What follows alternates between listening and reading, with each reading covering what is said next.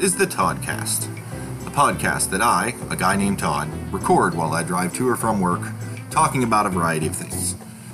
There are no scripts, no show notes, just me chatting while I commute, so you can sit back and enjoy the ride. Hello, and welcome to the Toddcast. I am joined again with Eric for another wild edition of Spoiling Star Wars with Eric, where we're talking about The Mandalorian, Chapter 12, The Siege. Eric, do you feel besieged this morning?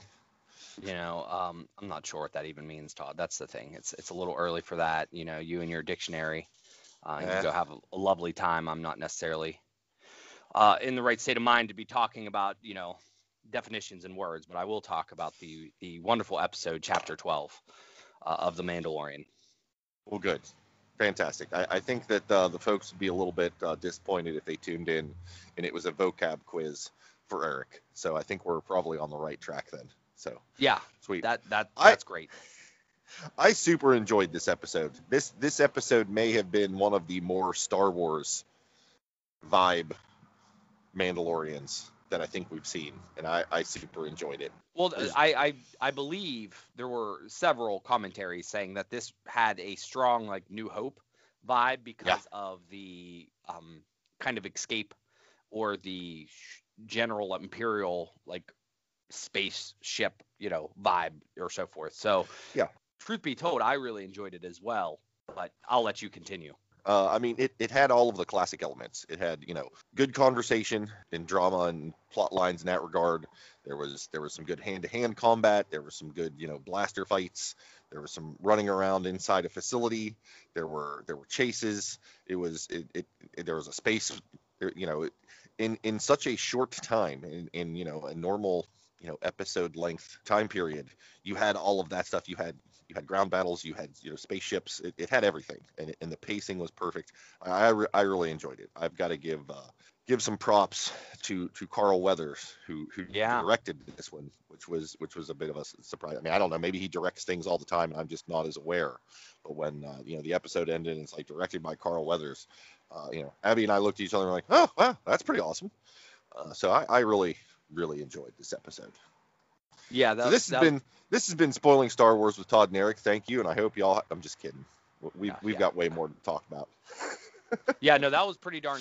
It was good, and I appreciated Carl Weathers directing as well. I didn't know. Normally if you could do ahead of time and you could find out who probably was directing this season and so forth. Right. And I didn't have a clue that he was directing, and I didn't know if he was a director. I can't say I've followed his career that much. But boy, he did a good job, and he went to Twitter and he thanked people. So he must have got a decent amount of praise for this episode. So you're not the only one echoing the fact that it was pretty solid. And I also realize, we give a lot of crap for Star Wars always going to like the desert-esque planets and stuff. But I think I just enjoy those worlds better. I mean, it's nice to see it's nice to see like a snow planet or like a swamp or something like that. But when it comes down to it, just makes more sense when they're either on like a desert or like in this case, I believe it's like a lava planet or something. Right. I don't know the aesthetics. It just makes you feel more Star Wars like, and I understand why they keep going back. I think that's just what we view as this is Star Wars. So I was happy when they went back to Navarro, I believe the name of it. Yeah. Well, I think there's some subconscious link there because, Star Wars is kind of a used universe. It's kind of a dirty, super realistic sort of a aesthetic overall, right? So if you're on a desert planet where it's a wasteland, it kind of feeds into that. If you're on an ice planet, it's harsh, it's unforgiving. It feeds into that. If you're on Navarro, it's lava and stuff. Like it all feeds into that. I don't remember the name of the planet they went to where they first hooked up with Cara Dune, where it's all like foresty and idyllic. Like it was a good episode, but chirping birds and green trees and all that, it doesn't quite feed into that. Boy, the universe is harsh sort of aesthetic that you get with Star Wars, and that's what I think kind of feeds into that, for my 2 cents worth. Yeah, it's a weird combination of of technology kind of mixed into to just normal places, I guess. Yeah. And maybe in those episodes there wasn't enough technology because they were kind of doing more of a primitive type species where they were kind of like, almost like natives, where Right. they're building their huts and so forth. Yeah, either way, when it comes down to it, I enjoy seeing the streets and the buildings and how it's changed since they've got rid of the smugglers and all the. I guess it would have been the Imperials. So maybe explain that in a sense. So I guess they cleaned up the town.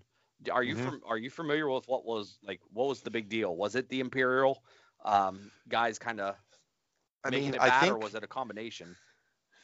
I think from their perspective, getting rid of the Imperials was, clearing out the riffraff. Because, I mean, keep in mind, Homeboy was, the main dude, the guy in charge Yeah. for, bounty hunters. Like, it's definitely a shift in perspective to be like, oh, we got rid of the trash, and you're a bounty hunter. Like normally it's the law and order folks saying, hey, we got rid of the smugglers and the bounty hunters, and now everything's tidy and nice. I mean, it's not really super well described. Like maybe since the Imperials have gone and the Mandalorians have left, like maybe it's now become respectable and he's sort of shifted gears. You kind of get that impression. What with Cara Dune being the marshal, like she's now the law, and he seems to be, sort of the Star Wars, the magistrate. I guess that's sort of the, local equivalent to like the mayor or governor or whatever. Like it almost seems like he's gone legit, and so maybe they've kind of turned it from a third tier Mos Eisley into sort of a roadside rest, respectable, because he said he was trying to turn it into like a trade hub sort of a deal. That's So what I was thinking. Yeah, yeah, I mean, yeah, I think for his character, and I mean, I don't know his character well enough, but I imagine if you go from trying to make money from bounty hunting and kind of controlling all that, or and I don't know how necessarily he got paid because obviously people wanted stuff and he was getting paid for, getting his 15% or whatever off of the cut of the bounty. Either way, he must see it more profitable if he can turn this area into that trade hub and be able to profit that way. Because I can't imagine he's just like, hey, I'm just going to be a wonderful guy now and just do it for the good of the people. That's just not natural. But I could kind of see some of that where he kind of got that Lando aspect, right? yeah, The yeah, parallels yeah. of, where he's kind of running that and now he's the head honcho there. And, people like most people like the power and the money. So now he's got more Oh yeah, power than, yeah, and hopefully the money will come for him. And I'm guessing that's what it was. It was nice to see though. They had the streets were booming and oh yeah, people were selling all the tchotchkes. So, oh yeah. and That's how then you we had do the it. nice little school, which was fun. No, I like that. I found it interesting that they had a 3PO unit trying to teach school. I thought it was odd that they were teaching the youngins hyperspace lanes, which is probably some deep cut super nerd nonsense where they're talking about the Hydean way and going to the deep core and as she's talking like in the background while the focus is on the child trying to steal some cookies, you could hear her talking about the Maelstrom and the Kessel Run. Like that's some Yeah. obscure uh sort of astrogation facts to be thrown at kids that young, but hey, I don't know what the curriculum is in Well, Star these kids Wars. are Rock on. well, these kids are also speaking multiple languages, but by the time they're Yeah, teenagers and so forth. So yeah, let's just understand that these kids are they're probably more advanced with the schooling yeah. than let's say us. But yeah, It's certainly that was like a yeah, nerd cut that they're yeah, talking about trade routes or something there, from what I yeah, understand. yeah. It's certainly not Common Core that they're teaching there. So good for those kids and their educational opportunities. I wouldn't Yeah. besmirch that. It's just good stuff. So So the since child had I was going to say the child had these blue wafers or whatever, and yeah, I'm just like it's a marketing missed opportunity. They need to introduce that stuff early on because by now those things could have been, selling oh, crazy off the shelves, either at oh the that Disney could have World been or Walmart or oh wherever they're licensing it. oh that I mean that could be the stocking stuffer for the season if those were in production. You Yeah, just know it is. but just And be very while aware. we're talking Yeah, while we're talking about the cookies, I'm gonna get this off my chest now and early so we can pivot back to good happy things.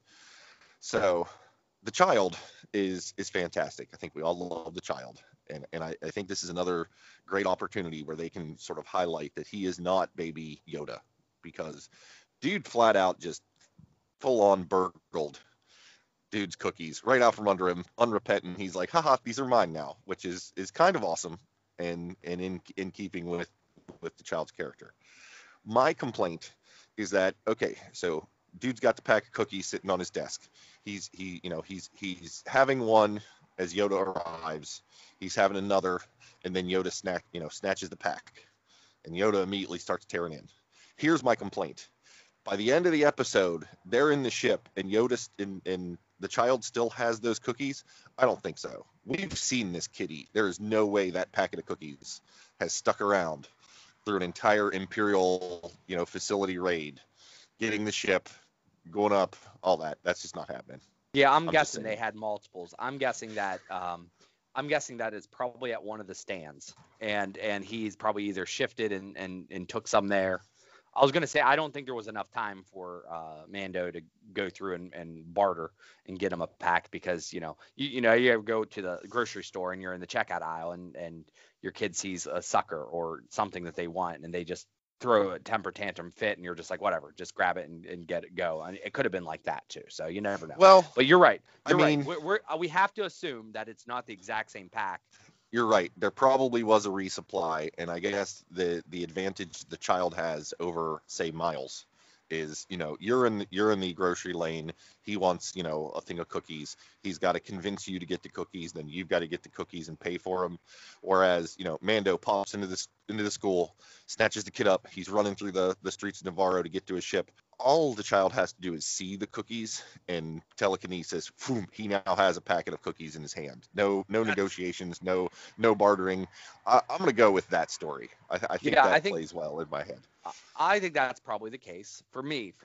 That's my thought. But what I was wondering, is I thought we were going to see him convince the child, like that kid. I thought it was going to be the first sign of Jedi mind tricks. And I was kind of hoping for that, and it could have been real subtle. Where I think that was a perfect opportunity to say, all right, but who knows? He must have to develop those. But at no point in time yet have we seen, at least I don't recall, and correct me if I'm wrong, I don't think we've seen the mind tricks from the child yet. No, we've seen that obviously must be Force. More advanced. Oh yeah, we've seen him float stuff. We've seen him choke people. We've seen him, divert fire and heal things. But yeah, the classic Jedi mind trick has yet to come into play. Yeah. But it would have been a good opportunity, because that child, the kid obviously said no, and then if the kid just turned around and was like, yeah, you can have it, that would have been pretty awesome. But right. I don't know how the mind tricks work. It seemed like Obi-Wan had to actually say it and wave his hand. So the child has not yet talked, although he's slowly progressing, I believe. Yeah. I think he answered yes, or like when Carl Weathers, did we get his name yet from last season? It's Grief Targa or something. I'm screwing that up. I know I'm screwing that up. That's why I keep also referring to him as Carl Weathers. No, you're all right. Yeah, this is a follow through from when we recorded for the first season that we we have zero idea of people's names. Either way, but he asked right off the get go, was Mando taking care of you? And he I guess he said yes, because then Carl Weathers says he said yes, or something like that, and I'm like, oh, is he communicating now? Which will be nice. And we're also seeing character development that he understands red and blue. So he's getting his own, he's starting to progress in that aspect, which is good for character development in general. Bad maybe for memes, but then again, we don't want him to become a teenager too quick. Right. Besides that, I mean, overall, the memeable aspects of it, the him puking in the spacecraft has been all over my feed already. So him eating the cookies. So they did a fantastic job making sure they're going to be all over the internet for, at least another week. And then we'll see what good old the child or Baby Yoda or whatever you would want to call him now. We'll see what he does next week. So why don't we take a break, and then we'll come back and we'll talk a little bit more about the episode and all the things we liked. When buying clothes, you have choices. You can be stylish, be trendy, be outspoken, but those are all the wrong answers. We want you to be like Justin Benline. Be beige. Why show personality in your clothing when you can lock yourself away and be forgotten? Franchise 10 Apparel has been bringing the best clothes and accessories that'll never be seen. Even hermits wear shirts. Visit justinbenline.com and save 30% off the Justin Benline collection. justinbenline.com. No personality, no problem. Be beige. So this was, and I think we say it quite frequently. They're little throwbacks or callbacks, the little intro 30 seconds where they kind of recap from previous seasons. They do such a fantastic job at that.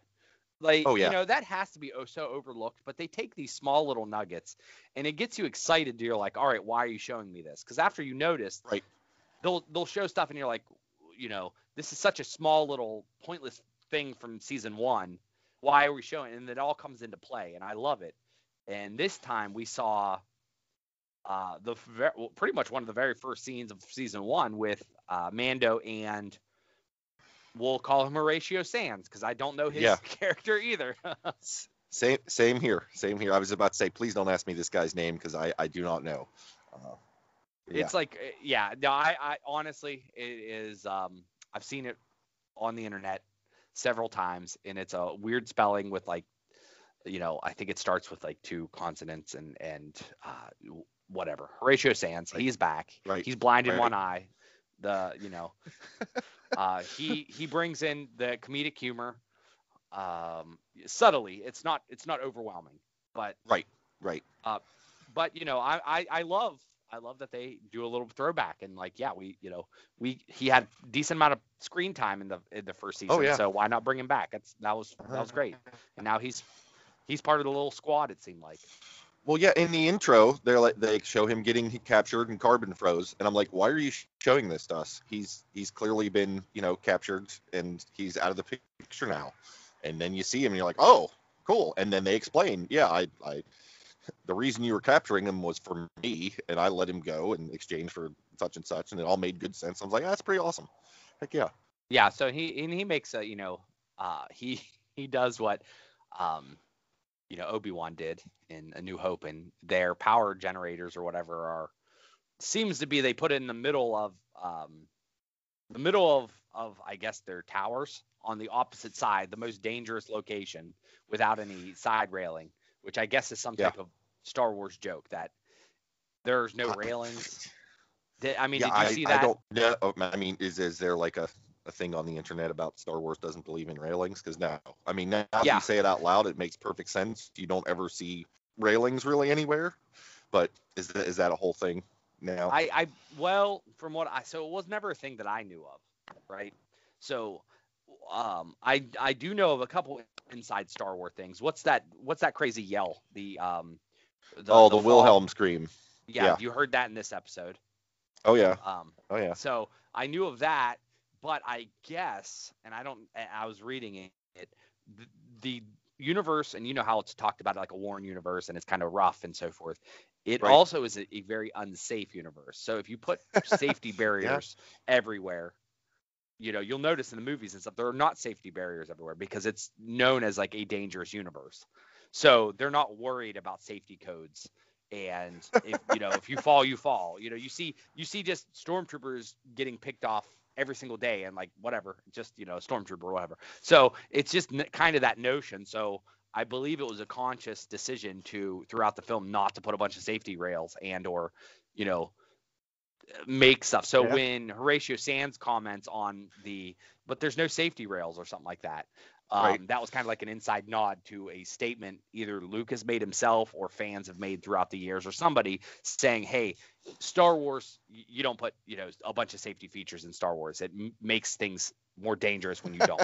Because you're right, you think about it, you put a safety rail on that and it's not dangerous anymore. I mean, it's dangerous enough, but like, what's the big deal? You have to walk on this small little piece and then I don't know. Well, and you're right. This is the second time we've seen, critical controls, on the side of a tube thing overlooking a chasm, to your Doom.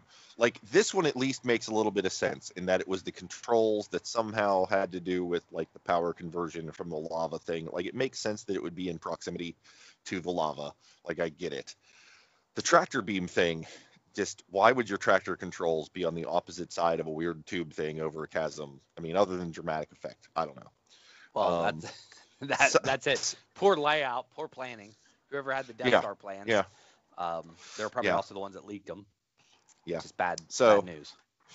So, side note on the Stormtroopers, and this is where we get to the Abby doesn't really watch Star Wars, so this is kind of her first foray in. And so, this week the sudden pause in the action followed by questions came in the form of, they're running around through the facility, blaster fighting with Stormtroopers, and it's all exciting and it's going. My heart rate's up and I'm enjoying it, and all of a sudden the screen freezes, and she's like, "I got a question about Stormtroopers." I'm like, "Okay, hit me. What do you got?" She's like, "Is their armor like useless or what?" And I'm like, that's an excellent question that comes up quite often. She's like, because it seems like everybody's shooting at everybody, and the heroes never get hit, and when they do, it's like in the arm, and they shrug it off. But yet one hit center chest into the armor of these Stormtroopers, and they're down. What's up with that? I'm like, yeah, well, blasters are pretty powerful, and their armor is good, against punches and small arms fire, I guess, but blasters will go right through it. And also, the Empire wins by strength of numbers, not necessarily by skill or quality. That's why there's just so damn many of them. She's like, oh, okay, cool. But it was fun for me to have someone who's not engaged with Star Wars a lot come to that same conclusion we've all come to, as, boy, Stormtroopers are just fucking useless. And I got a kick out of that. Yeah, that actually ran through my head during the same episode. It's just the matter of the armor that they're using is kind of crap. Because truthfully, you could even say, well, in hand-to-hand combat, how many times have we seen hand-to-hand combat maybe with Cara Dune or somebody else, and they're still kind of wimpy with it? It's just, we understand that they're just unskilled labor with, and it's more for dramatic effect and look than anything else. But the day they come out with a badass Stormtrooper, and I'm not talking Captain Phasma because that's different level. Like if there's a Stormtrooper that can raise through the ranks and be a badass, that could be, that could really help their image and their brand. So it might be something that, the Star Wars people in the future might want to look at and say, you know what, these Stormtroopers, they're they're one of the major faces of Star Wars. They're the through characters for most of it. I mean, they're Stormtroopers in nearly every film. And I don't, in one form or fashion. Yeah. Yeah. Well, probably not in the first, obviously. The clones. Well, I guess, okay, the very first Phantom movie. Menace. Yeah. Right. Yeah. Right. We don't talk about Phantom Menace. No, we don't. Either way, but they're the through line, and that's kind of in it, Yeah, they're just not very useful or helpful. And we saw some glimpses where that might actually change. So I don't know if, again, this is a more of a deep cut because I'm such a super Star Wars dork or not. But that very end scene with Moff Gideon in that lab with all the suits, I suspect, and I think the internet largely agrees with me on here, that those are Dark Troopers that he's cooking up. Are you familiar with the Dark Troopers? And I'm glad you're talking about this because this was a scene that I didn't understand. I just thought they were nifty suits for the TIE fighter, pilots. But right. All right, what do we got? Dark Troopers. So in 1995, there was a video game called Star Wars Dark Forces. It was like a first-person shooter type situation, kind of like Doom. Like it was back when Doom was a big thing. It was basically sort of a Star Wars version of Doom. It was better because you could like jump and move your head. Like it was pretty ahead of its time. But it was Star Wars, and you played this guy. I believe it was Dash Rendar, and you ran around raiding Imperial facilities and whatever. And like the plot line on that was that the Empire was trying to create these Dark Troopers, which were like enhanced Stormtroopers, like better armor, better weapons, better skilled people, and the armor was black, but generally Stormtrooper-ish. And then there were Dark Troopers that made appearances in other video games. I want to say like Battlefront, and I think a couple others, to where they're like several sort of generations of Dark Troopers. Ones are just stormtroopers in better armor, and I think there's one iteration of them where they were like, you know, sort of like droids, like Yeah. super badass battle droid sort of situation. Okay. And you didn't really get a good look at them in this episode of The Mandalorian, but you could tell there's some sort of black armor situation, Oh yeah. and that's my guess, is that he's got some you know, Dark Troopers cooking up, and when we see those, I got a feeling that's going to be pretty fantastic. Well, there we go. Well, see, so that's what we need for the brand, or they need for the brand, is the Dark Troopers. Yeah. So Yeah. yeah, that's pretty fantastic. Yeah, there was a lot going on. So I read on the internet that the theme of Snope was playing when they found all those clone type things. Yep. I thought that was a Yep. nice little touch. I thought that was pretty cool. And the last thing that I thought was pretty darn funny from the internet was that there is one solitary scene where you can see someone. Did you see the backstage like hand? Yeah. The assistant. Yeah. And Yeah. they The made- dude in jeans. Yeah. Yeah. Like, I didn't notice that, so I don't know how anybody would have saw it, because I'm like, There's some how did you- eagle-eyed people out there, because Tell me there's about it, that man. one, and then somebody pointed out that apparently they made a they're in Navarro, like in the background, there's like some statue of IG-11 as a Yeah, no, as a that- memorial yeah. to him. I'm like, Uh-huh. just the little Easter eggs just make it all so great. But man, Yep. they really hide those Easter eggs, because yeah, if it weren't for the internet, I would not have caught either of those things. That's it, yeah. But you know, bless the folks that saw it and posted it, because that stuff is pretty awesome. Yeah, no, that is fantastic. So I guess they're giving IG 11 or whatever the credit for freeing, which, I mean, he does deserve a crap ton of credit, maybe Oh, yeah. maybe a lot of the credit. So we will that is fantastic. I think it was pretty awesome. And it was almost subtle. Like you caught on to it, but they didn't like force it down your throat. Was the whole, you know, lab revelation. Like they go in Yeah. and dudes are trying to destroy the data, and they, you know, you see the weird vats with the Snoke-like dude, and you're like, okay, are they cloning whatever? And then they play the hologram, and like they don't tell you exactly what's going on, but they give you enough information to get the gist of, oh, now we know why they want the Baby Yoda. The material they're trying to pull out is his blood. They make a reference to M count, which Yeah. for better or worse pulls midichlorians back into the conversation, but they didn't call them that. They called it, you know, an M count. But you know, we now know the whole reason they wanted the child was because he's force sensitive and his blood is filled with, you know, force goodness, and they're trying to extract it and put it into other things to try and make them, you know, force sensitive, that's a pretty big deal. And kind of, you know, we're 12 episodes in, and it's been, why in the heck were they after him in the first place, really? And now we kind of know. Now, like, we don't know exactly what it is they're trying to do. I mean, I think that there was a Snoke-esque clone thing sitting there, kind of implies that, you know, when the Emperor created Snoke or whatever, like, maybe that's how Snoke came into being. Maybe he was, you know, a clone thing, and they, you know, somehow managed to make him force sensitive through some sort of, you know, weird Sith alchemy with the child's blood or whatever. Who knows? But it's Yeah. interesting that they've kind of opened that window and given us that little perspective into what's been going on behind the scenes. Yeah. I want more. I couldn't tell what was in there, you know, like I wanted more information. Yeah. So we'll see if we get it. I'm sure we will. Who knows? You know, I'm happy the ship is all cleared up, but now there's a tracking beacon. So Right. we know there's going to be all types of trouble at bay. Oh, yeah. This was a fantastic episode in many ways. Lots of goodness there. And I know, Oh, yeah. you know, because of you, I also know that like that trooper type thing, that the transporter or whatever is that's Right. is that the toy that they made, but was never in the show? On the second watch through, I was trying to look at it and try and determine. I'd have to find pictures of the toy to verify. It might be. I don't know that I'm going to go all in on that yet. Well, I saw it referenced that when Horatio Sands basically said this would go for a lot of money on the black market. It was kind of an inside nod to the actual toy itself, because that would be worth a lot of money. Yeah.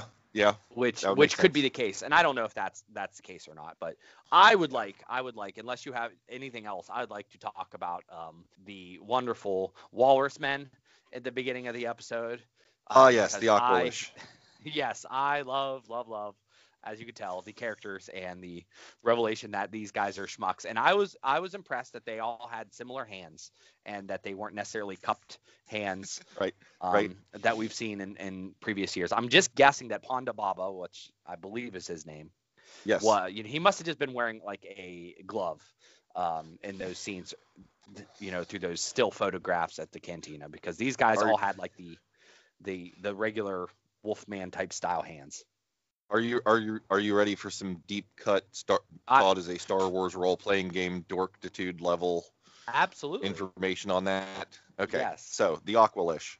So because that's been a thing that goes back. Like you see scenes with Ponda Baba and he's got these weird, like, I don't know if hooves is the right word, but they're not normal like suction hands. cups, aren't they? Right. Like, It's a weird situation. And then, Obi-Wan cuts his arm off and they show the arm and it's got like this furry, hand paw situation. And what the heck is that about? On the back end in West End Games role-playing books where they're talking about Aqualish, they basically explain that away as that there are like two sort of sub-races of Aqualish. Some that are more aquatic and have these like, the suction cuppy sort of hoof hands to help them swim. And then there's like another sort of sub-race that has more humanish hands. And it's been a while and I've not, re-referenced the stuff to look at it as to why exactly that is or what the point there is. But that's the story on that, for what that's worth to you. Yeah, that would make sense too, that they're in Navarro where there's not really the water situation. So they might be, hanging out there, which is fine. They just want to eat ferrets. Right. That's all they want to do. But it was nice to see them slightly in the episode, then get murdered, which is always fine. They're obviously criminals and so forth. Where do they come from? Do you know? I mean, I don't remember off the top of my head. I'm going to make an educated guess, and it's entirely possible that their planet is called Aqualish. Because, you've got the Mon Calamari from Mon Calamari, like that wouldn't surprise me. Although I'm not going to go all in on that answer. That's just an educated Professor Todd I'll guess. take it. I will take it. I just didn't think that they might. I didn't think that was their home planet, but nonetheless. No. I always love seeing the creatures. So as long as they throw out some new creatures and some throwbacks and homages to other creatures, I will always leave a happy camper. Is there anything else you'd like to discuss about this wonderful episode today, Todd? There is, actually. Good. And it's something that has struck me on multiple occasions throughout possibly all of the films and the whole franchise, but just for some reason really locked in this episode. And that is, I enjoy the aesthetic of Star Wars. Whenever you've got, a piece of equipment or whatever, whether that's, door controls or a computer or the cockpit of the Millennium Falcon, there's all sorts of, buttons and dials and toggle switches and brightly lit buttons and all that stuff. And it all looks really great. Nothing is ever labeled. And everyone seems to know what the heck does what. Like, dude walks up to the, thermal reaction controls over the side of the lava tube, whatever thing. And he's just like, oh, well, I hit this red button and the white circle, then I flip this switch, then I hit this red button again. And oh, look, it's powering down. Like that, again, it doesn't really bother me. It doesn't take me so out of the action that I don't enjoy it. But like nothing has labels. Like, could you imagine getting behind the wheel of your car? Not your car, a car. Somebody, here's a brand new car. Here you go. You've never driven it. It's a new make, new model. You get behind the wheel and nothing is labeled. Like, okay, steering wheel's a steering wheel. The shifter's the shifter. But like, you need to turn on, the high beams. How do you do that? I don't know. Like, normally those things are labeled. Like, I need to turn on the wipers. I need to switch it from CD to, to Bluetooth. But nothing's labeled. Like, that just boggles my mind. Well, Todd, if you weren't too busy stealing somebody else's Oreos in class, you'd probably learn that, the universal button language that they teach in school. So I feel that's all on you, buddy. That's you better pay attention. Public education. What am I going to do? Yeah, no, Yeah, that's right. That's probably No, it, Eric. Good No, point. I mean, they do always hit multiple buttons though, so I think maybe they're just guessing most of the time. And it's just there's a bunch of you ever get to something you're like, well, I don't know, let me just hit all these buttons. We'll figure one of these will work. Yeah. I do it with light switches all the time. At my old house, I lived in that house for 10 years, and I still could never figure out which light switch worked in the kitchen. There was just switches everywhere, and they didn't have rhyme or reason. So I would just be like, all right, flip, flip, flip. Nope, that's not it. All right, back. All right, there we go. And then, so maybe that's a little bit more like it. And if they were light switches, we'd be a little bit more forgiving. But I did notice that twice in this episode. I'm like, he just goes, boop, boop, boop, boop, done. Door opens. I'm like, all right, well, I guess, I'm just thinking what's not so much a combination. It's just like, all right, let me hit these buttons. One of these will work. So it could fair be. point, though. Fair point. There's, some things we just can't ask, or expect all the answers to be made in the 30-minute episodes. Why do stormtroopers really suck at their job? And, how come you can drive and or open anything? So, good observation, Todd. Yeah, I do what I can. But no, I think that covers most of what. No, I take it back. There's one more thing that dawned on me the second I saw it going down, and I'm like, I need to talk to Eric about this. It happens very early in the episode, which is why I've kind of spaced it out. So we got the child inside the innards of the Razor Crest trying to fit the red in the wires, and you've got Mando at the end be like, no, you want to put the red one where the blue one was. That whole sequence, all I could think about is like that would be if you were trying to get Miles to accomplish some sort of task. Is that how it is, or is that just my vision of Miles trying to make stuff happen and you trying to be patient and explain it, and then things just go sideways? How accurate is that? It'd be more like me trying to explain Hunter to do something, to be quite honest. I wouldn't have the patience to even try with Miles. Okay. Often I'll send Hunter on a task. Say, Hunter, can you go get me this cord? This iPhone Lightning cord or whatever, and he'll go in the basement. And I'll say it's over on the desk, and then he'll look, and I'll say no, that desk, or this way. So yes, that is normally dealing with people, but I would never try it with a 3-year-old. Although, I could see that happening. I believe I actually witnessed one of the kids trying to tell Miles to do something the other day, like throw something in the garbage, and it was kind of like that blank look. What do you need me to do? The garbage? Which hand? Yeah, so that is true. Yeah, there's just something about the child that often makes me think of Miles. I mean, maybe it's because they're both young children and mischievous, and it's the shit-eating grin that the child has, and the mischievous face that Miles has. There's just often times there are parallels that get drawn in my mind there, and I was just curious how accurate that might be. Oh yeah, I can see that. And I also just figure that I also can picture you in that situation where when it's all said and done, you're like, well, at least we gave it a shot, sort of a thing. So that is my life. Well, cool. Well, thank you, Eric, for chatting about episode 12 or chapter 12, The Siege. Thanks everyone for listening, and till next time, I hope y'all have a good one. Thanks for listening to this episode of the Toddcast. If you have comments, questions, or topic ideas that you'd like me to chat about, you can let me know via Twitter @CastTodd or email via toddcastpodcast@gmail.com. Keep in mind that the Todd portions of those usernames are TOD with a single D, even though I spell my actual name with 2. If you'd like to leave me a voice message that I can air on the podcast, you can either email me a small audio file, or you can use the link in the show notes to leave a message via Anchor. If you've enjoyed this episode, please feel free to share it with your like-minded friends. Perhaps you would consider subscribing, following, or marking this podcast as a favorite if you've not yet done so. And of course, reviews and ratings on Apple Podcasts is appreciated. Again, thank you for listening to the Toddcast.